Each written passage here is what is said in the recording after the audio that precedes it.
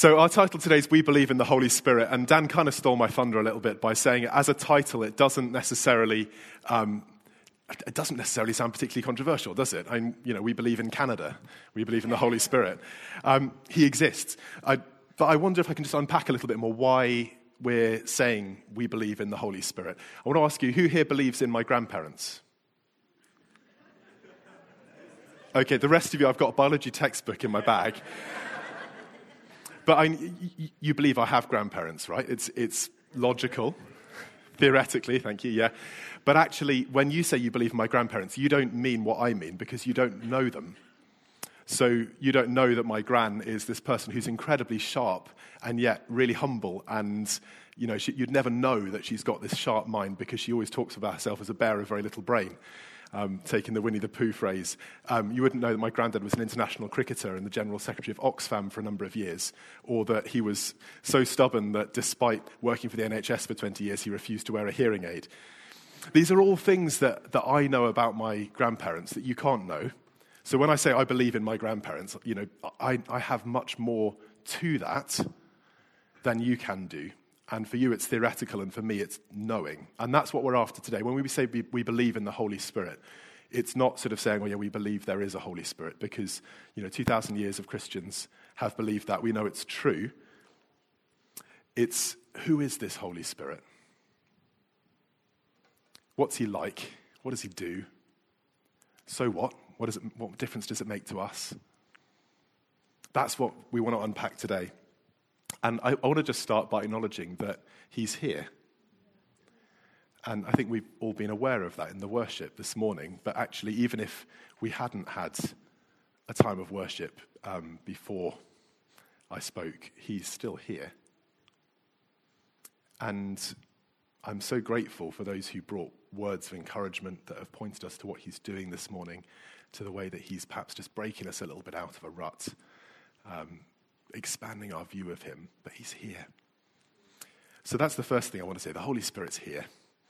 And he's here to serve us. And that is incredible, isn't it, when you think about it? The Holy Spirit describes himself as, among other things, the advocate, or the word paraclete in the Greek means somebody who comes alongside. It could be a good friend. It could be a lawyer in court.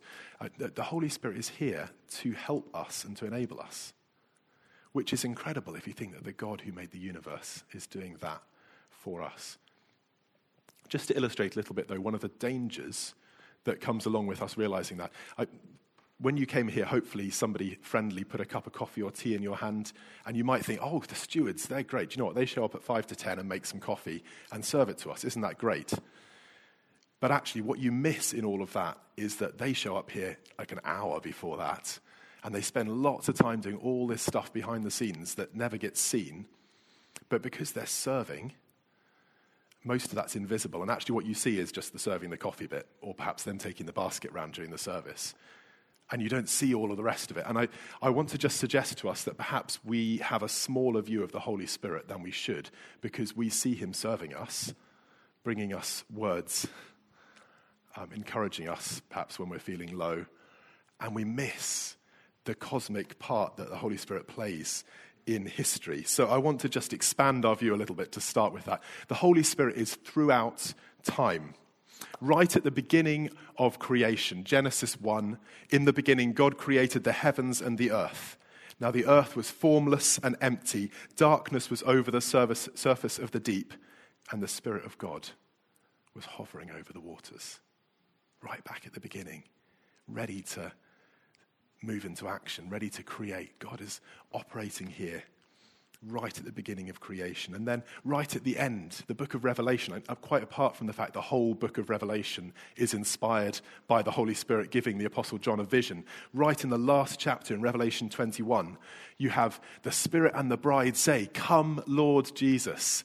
And this church age that we live in, the age since Jesus has been to the earth and before he comes again, this whole age in which Christians cry out, "Come, Lord Jesus," that's a work of the Spirit in us, stirring us to want the return of Jesus, stirring us to call out to Jesus, bringing the bride and the bridegroom together. Right at the bookends of human history as we understand it, the Holy Spirit is at work. Not only that, but throughout creation, throughout the whole of human history, not only did God create life, but he sustains life. Job says it like this: if it were his intention and he withdrew his spirit and breath, all humanity would perish together and mankind would return to dust. If God withdrew his spirit, it would all just fall apart. He sustains us. The Holy Spirit sustains us. Just going to pick up there as a sort of mention in passing that the word for spirit and breath in Greek, in Hebrew, in Aramaic are the same one. So quite often you'll hear about God breathing something, and that's a connection there with the Holy Spirit being at work.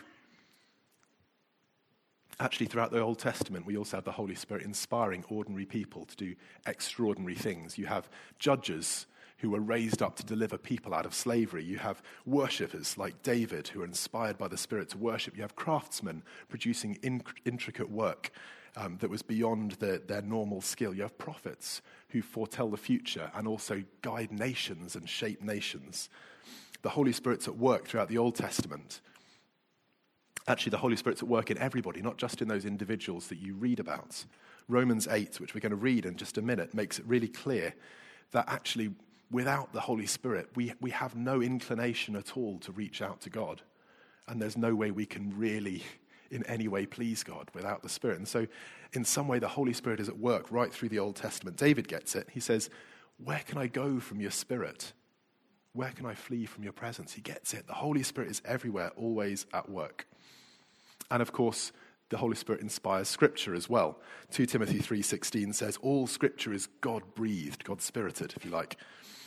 It's a reminder that the Spirit is speaking out, inspiring people, and they're writing it down, and that's our Scripture. So the Holy Spirit is at work throughout the Old Testament. And then in the New Testament, well, I was in Greece a couple of weeks ago, and there was an Australian chap called Bill Vasialakis who was preaching, and he mentioned in passing that the book of Acts would be a bit dull without the Holy Spirit. And I thought, that's a good challenge. I wonder what the book of Acts looks like without the Holy Spirit. I've got it here. It's this third of A4.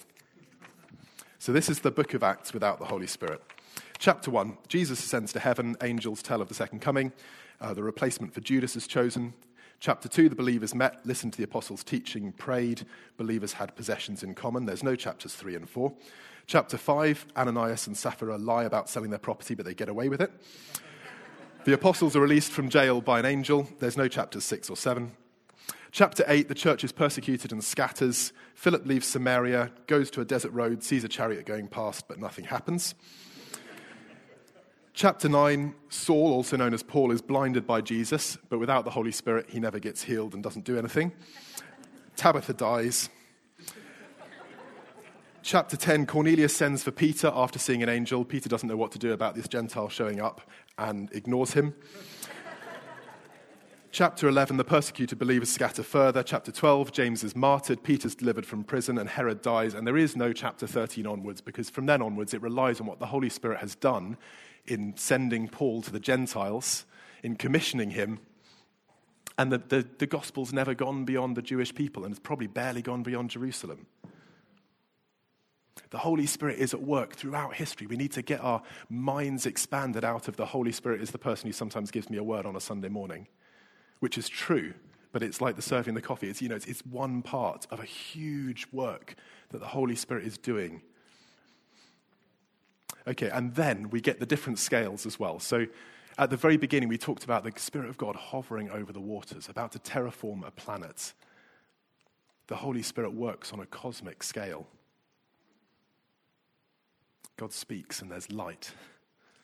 The Holy Spirit's just hovering there, ready to do it. Then he works on a global scale, raising up nations, humbling others.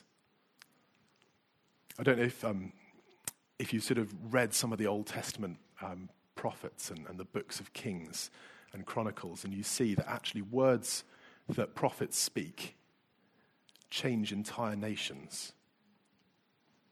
Elijah has a chap come and visit him and say, this king, is he going to live or die? And he speaks a word to him which reveals that in that messenger's heart, he's going to assassinate the king, and Elijah knows it. And as a result of the word he speaks, a nation is totally overthrown. So the Holy Spirit works on a cosmic scale, on a global scale. He works among groups of people. There's this group of believers meeting in Antioch, and the Holy Spirit says to them, set aside Paul and Barnabas for the work to which I've called them. And so the people gather around them and they pray and they commission these guys and they celebrate their success and they support them, and these guys come back every now and again and they say, here's all the stuff that God's doing. The Holy Spirit was at work in that group of people. And then the Holy Spirit's at work on an individual level, guiding us, steering us, encouraging us, strengthening us. And there's a key text for this, and I want you to turn to Romans 8, if you would, please. We're going to read the first 11 verses of this. If you haven't read Romans 8 for a while, expect that you will not immediately get exactly what he's saying, because he says a number of things that take a good amount of unpacking, and I'm not going to unpack every one of them this morning. Just take it as a challenge to go away and read it over a few more times. And for now, maybe just let it sort of wash over and pick up on some key phrases. Just to explain the therefore at the beginning, Paul's been explaining the gospel. The therefore follows on from the gospel, and in particular from a statement that he's just said where he says, who will rescue me from this body of death? Thanks be to Jesus Christ.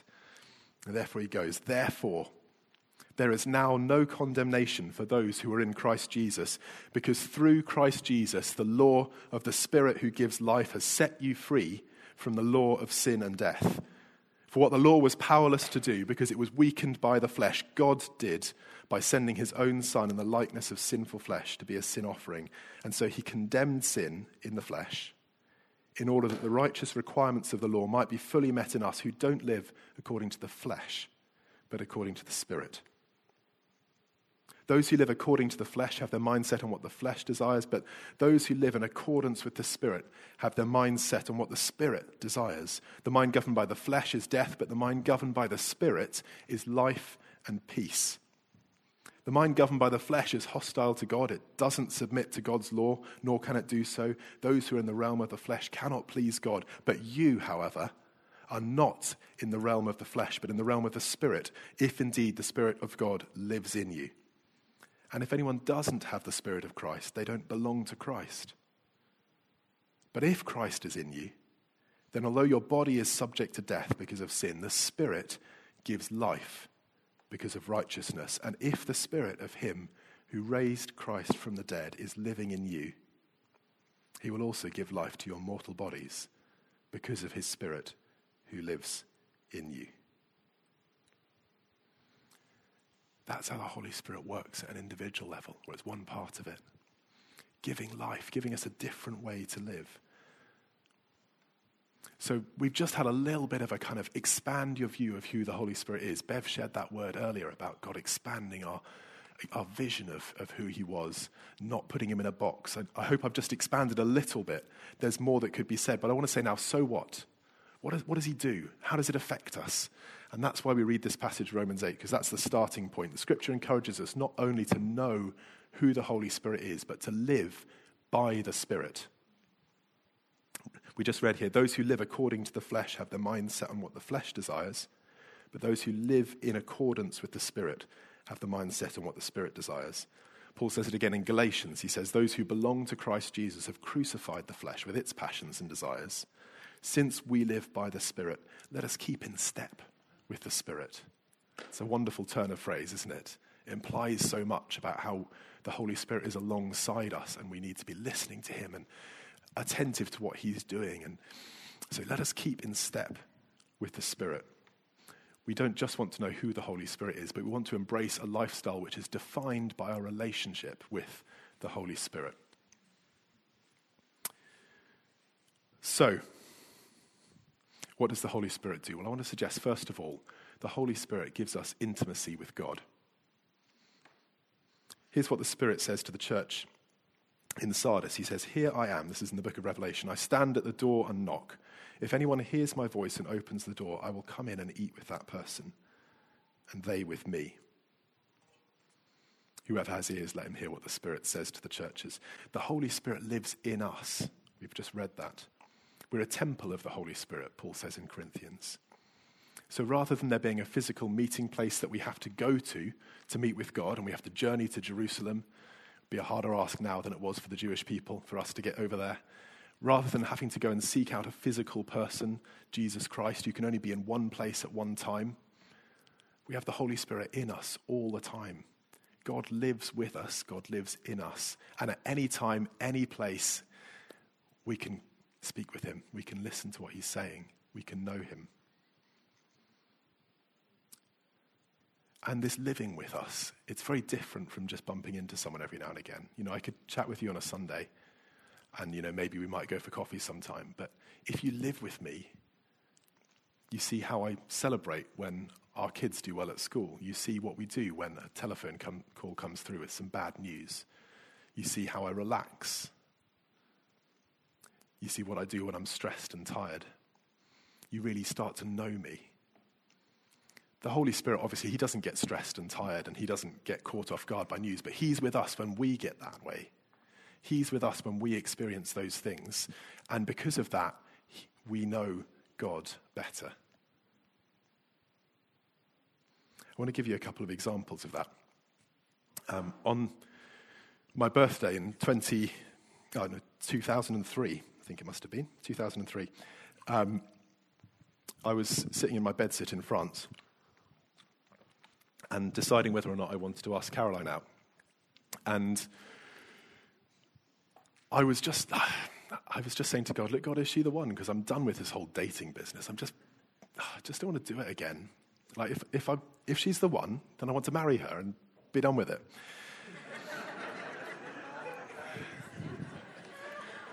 Yeah, the funny thing is I did actually think of it like that. Anyway, never mind. That's another talk. Thank you. But there was something of like, I don't want to go through this whole thing of like, shall we, shan't we? Are we really made for each other? And so I just said to God, look, is she the one? And I'd never crossed my mind, God might not just say yes or no. But what he said to me was, well, what do you want?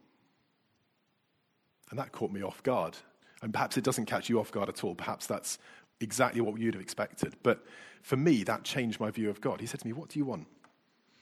And I stopped and I thought, okay, I get a choice in this. Yeah, that makes some sense, actually, now I think about it. Okay. But I was pretty sure, and I said, no, God, I want to marry her. I really do, and I'm prepared to commit. And all I can say is that it felt like God put an arm around my shoulders and gave me a huge pat on the back and just said, great, I approve, go for it. And so in that moment, not only was there intimacy built out of that experience of having God put his arm around my shoulders, and I can't describe it any other way. It felt exactly like somebody did that, but I was all alone on a dodgy sofa in a bedsit in France. But also at that same time, God expanded my view of how he worked, and I started to realize that understanding God's sovereignty doesn't mean that he hands down orders like programming a computer or a robot for us to do, and really obeying God is all about just getting those orders all the time, but that he wants us to rule our lives under the great high king and to have every decision we make submitted to God, but not expect him to make them all for us. And in that moment, I started to understand something more of God's character because the Holy Spirit was with me at a key moment. And I want to commend to you, reach out for the Holy Spirit in those moments. Another example, many of you will know that a few years back, Caroline and I were processing a whole load of uncertainty around Florence's condition. At the time, we didn't really know what her prognosis was, and one of the possibilities was that she might have something called metachromatic leukodystrophy, which would have meant that probably about now she would be in hospital and at some stage in the next couple of years probably wouldn't be alive. And that, thankfully, praise God, wasn't the diagnosis. But we were processing all of that, and I was really conflicted as to what to pray for. I think I've shared on a Sunday before now, times when we've prayed for somebody who had a brain injury, which everyone said they couldn't possibly recover from, and we saw them healed. And so part of me was going, look, surely, God, you can heal Florence. And another part of me said, is that what God wants to do? Do I really have faith that he will? And I was just in a bit of a quandary about what even to pray.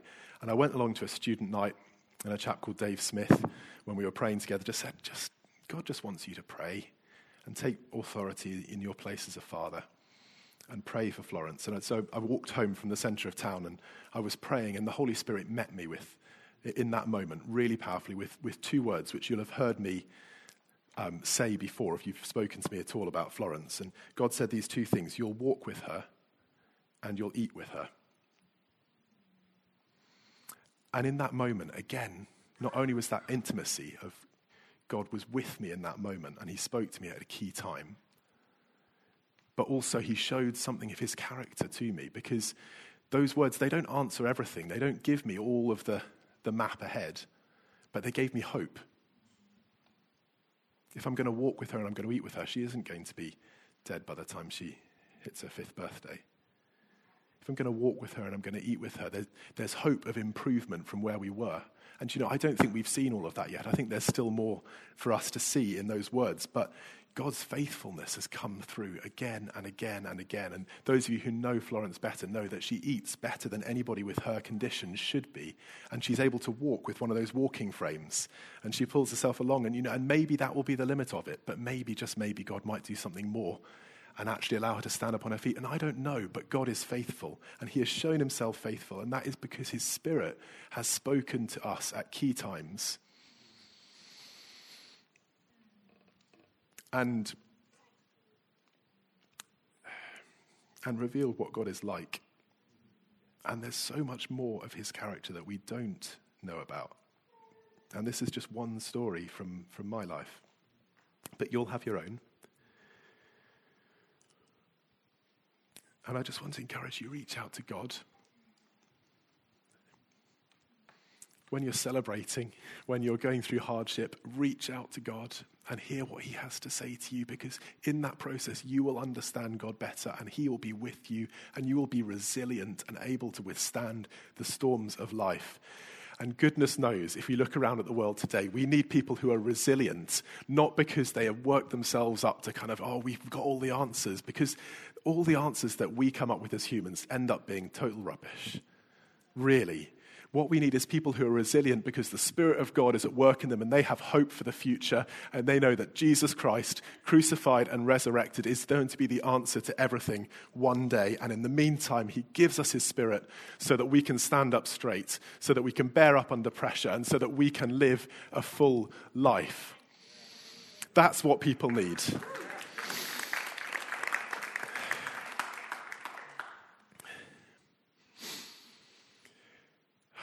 I'm a fan of Tom Clancy novels. Don't know if I'm alone in that. Jack Ryan and all of those.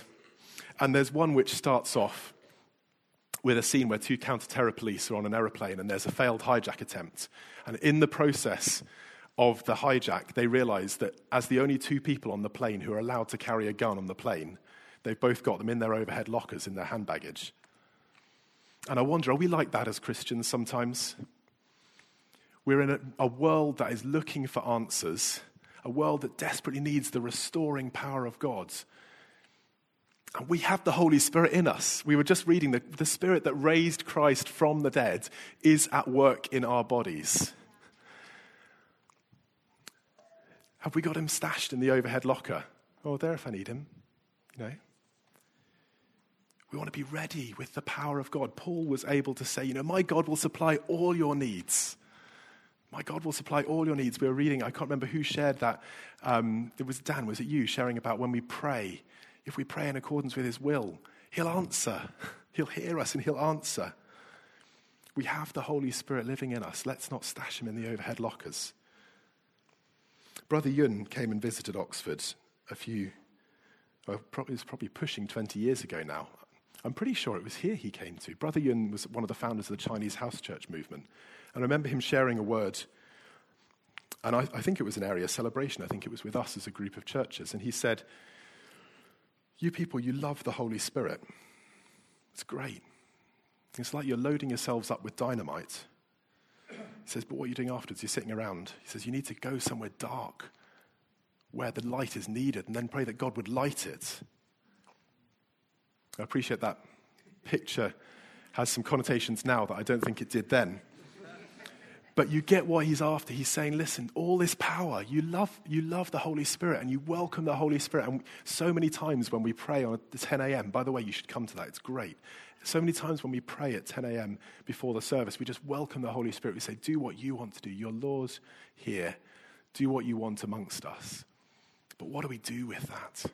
What do we do with the Holy Spirit when he does fill us and imbue us with power? Are we taking it out into the world and saying, God can do something about that situation? I speak to myself here. I hope this isn't sounding like I've got the answers, because I wish I had some good testimonies about this. But do you know what? Some of my testimonies are 3, 5, 10 years old, because I'm not seeing this as often as I'd like in my life. But we have the power of the Holy Spirit in us. We've talked about intimacy. We've talked about power. I want to talk about how God shapes us. He shapes our desires. He shapes our priorities. He shapes our character. This is where, when we read in Romans 8 about living according to the flesh or living according to the Spirit, this is what it means.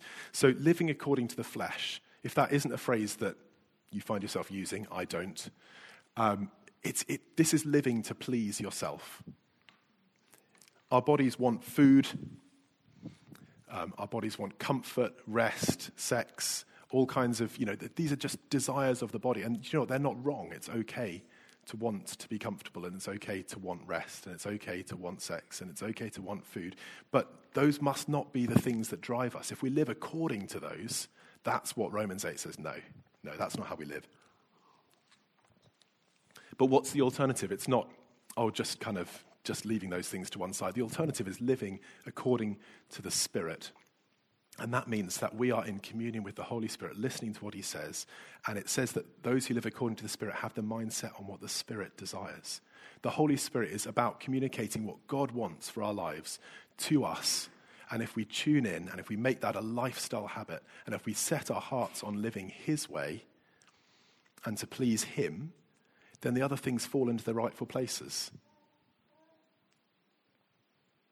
And for some people, it'll be more food, and some people will be less food. Some people will be married, some people will be single. Some people might be rich, some might be not so rich. But all of that falls into place within what God wants for you. And in that process, the Holy Spirit is the one who guides us into that. The Holy Spirit is the one who reminds us daily, that's not why you do that job. You don't do it for the money. You do it because God's called you to those people. Because God's called you to effect this change in his world. And in that process, every time there's a jarring moment in which what we want in the flesh and what we want in the Spirit come up against each other, there's an opportunity for the Holy Spirit to produce fruit in us. And as we soak in daily just saying, Holy Spirit, what is it you want? That also produces fruit. I don't think it's accidental that when we talk about the fruit of the Spirit, fruit is something that grows slowly and in good conditions. You starve a tree and it will produce kind of little, we saw some wild olive trees actually in Greece again, and if they're wild and not looked after, they produce tiny little things that size, which you can't really eat at all. If you cultivate them and take care of them, then they produce olives.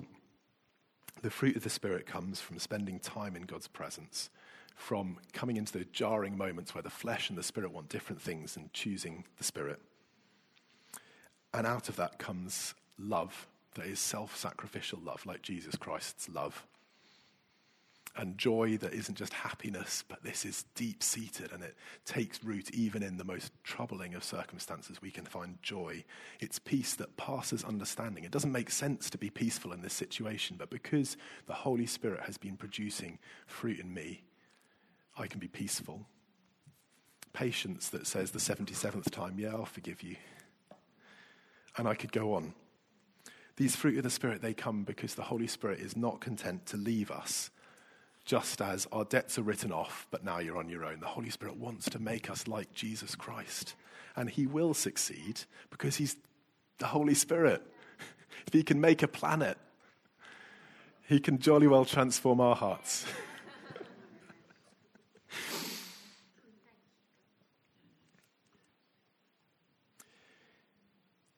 Jesus said this at the Festival of Tabernacles. He said, whoever believes in me, as Scripture has said, rivers of living water will flow from within them.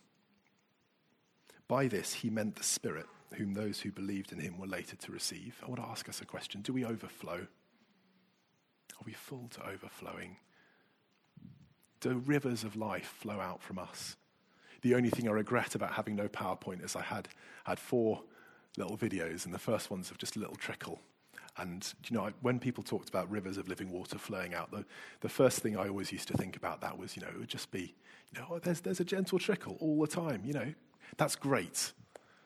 I love it if there's just a gentle outflow of life from me to other people because of what Jesus is doing in me by the Spirit. But then I said, but is that all, really? Do you know what? I was praying that it would come back at this point. Come on, Lord. Okay. So look, we could say, yes, God, I want there to be an outflow, a little trickle of the Holy Spirit out of my life. But do you know what? God says, no, come on. How about this? How about a waterfall? There's a good stream going on there. There's a constant flow of water. There's enough water there that you could wash and drink and do all the things you need. But are we content with that? What about a flood melt? What about if sometimes the activity of the Spirit, I don't want this just to be abstract, what if sometimes the activity of the Spirit in us was sufficient, it felt almost out of control. Actually, I felt compelled to pray for this person because I knew that God wanted to heal them. And he did. I felt compelled to get out of my way to share the gospel with that person because they needed a word of hope. I remember chatting to a friend who God compelled them to go a particular way home. This was in France. And went out of their way to go home, and they encountered somebody who was on a bridge ready to jump. And they shared words of hope with that person. God compelled them. It was almost out of control because the Holy Spirit was at work in them. But then, what about this? What about Victoria Falls or wherever that is coming out of us? The Holy Spirit isn't bounded. We are bounded, but the Holy Spirit isn't bounded. It was Paul's experience that wherever he went, he preached the gospel, and it came not with wise words, but with a demonstration of the Spirit's power. Peter was so full of the Spirit that sometimes he would walk along the road, and when his shadow touched people, they'd be healed, is what we read. Or people would go and touch hankies against him and take them home, and somebody would be healed.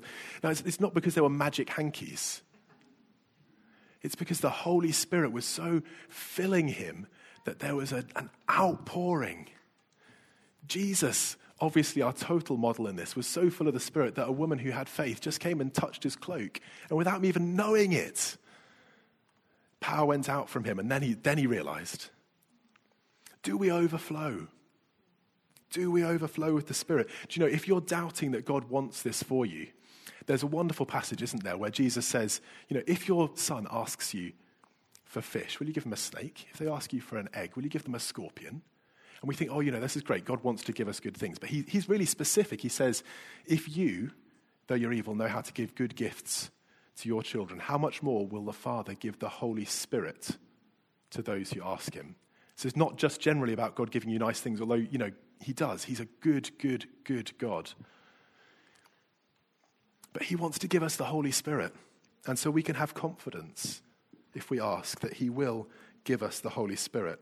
And he wants to give it to us to overflow. And by this, I mean, everybody, we read it in Romans 8, everybody who has believed in Jesus Christ, who's made him Lord and said, I give up control of my life. I want Jesus Christ to be Lord. I'm sorry for the wrong stuff I've done, and I want your forgiveness, please. Anyone who's done that has the Holy Spirit. But we read in the book of Acts that there is something much more that happens, often linked with people being baptized in water. When they're baptized in the Spirit, they're filled with the Spirit. And we know it's something more because people watching them can tell that something's happening.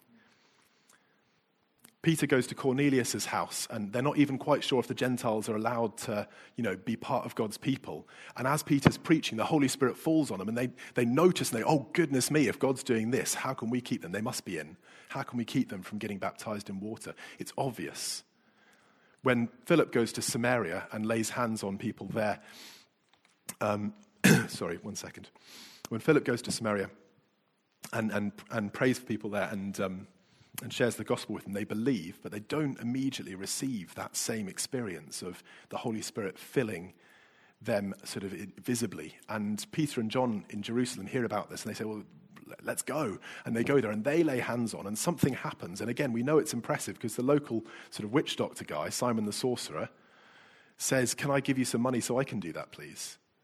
So it must have been something actually visible and noticeable. So when I say let's desire to be overflowing, we already have the Holy Spirit, but we can ask for more. We can ask to be filled to overflowing.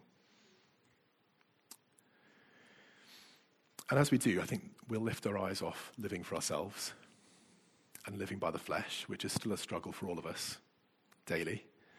And we'll instead set our eyes on what the Spirit desires and live according to the Spirit. So in just a minute, what I'm going to suggest is that there's an opportunity to do that.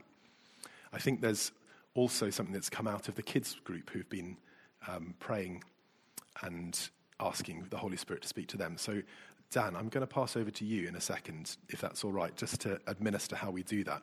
But I wonder, can we just pray?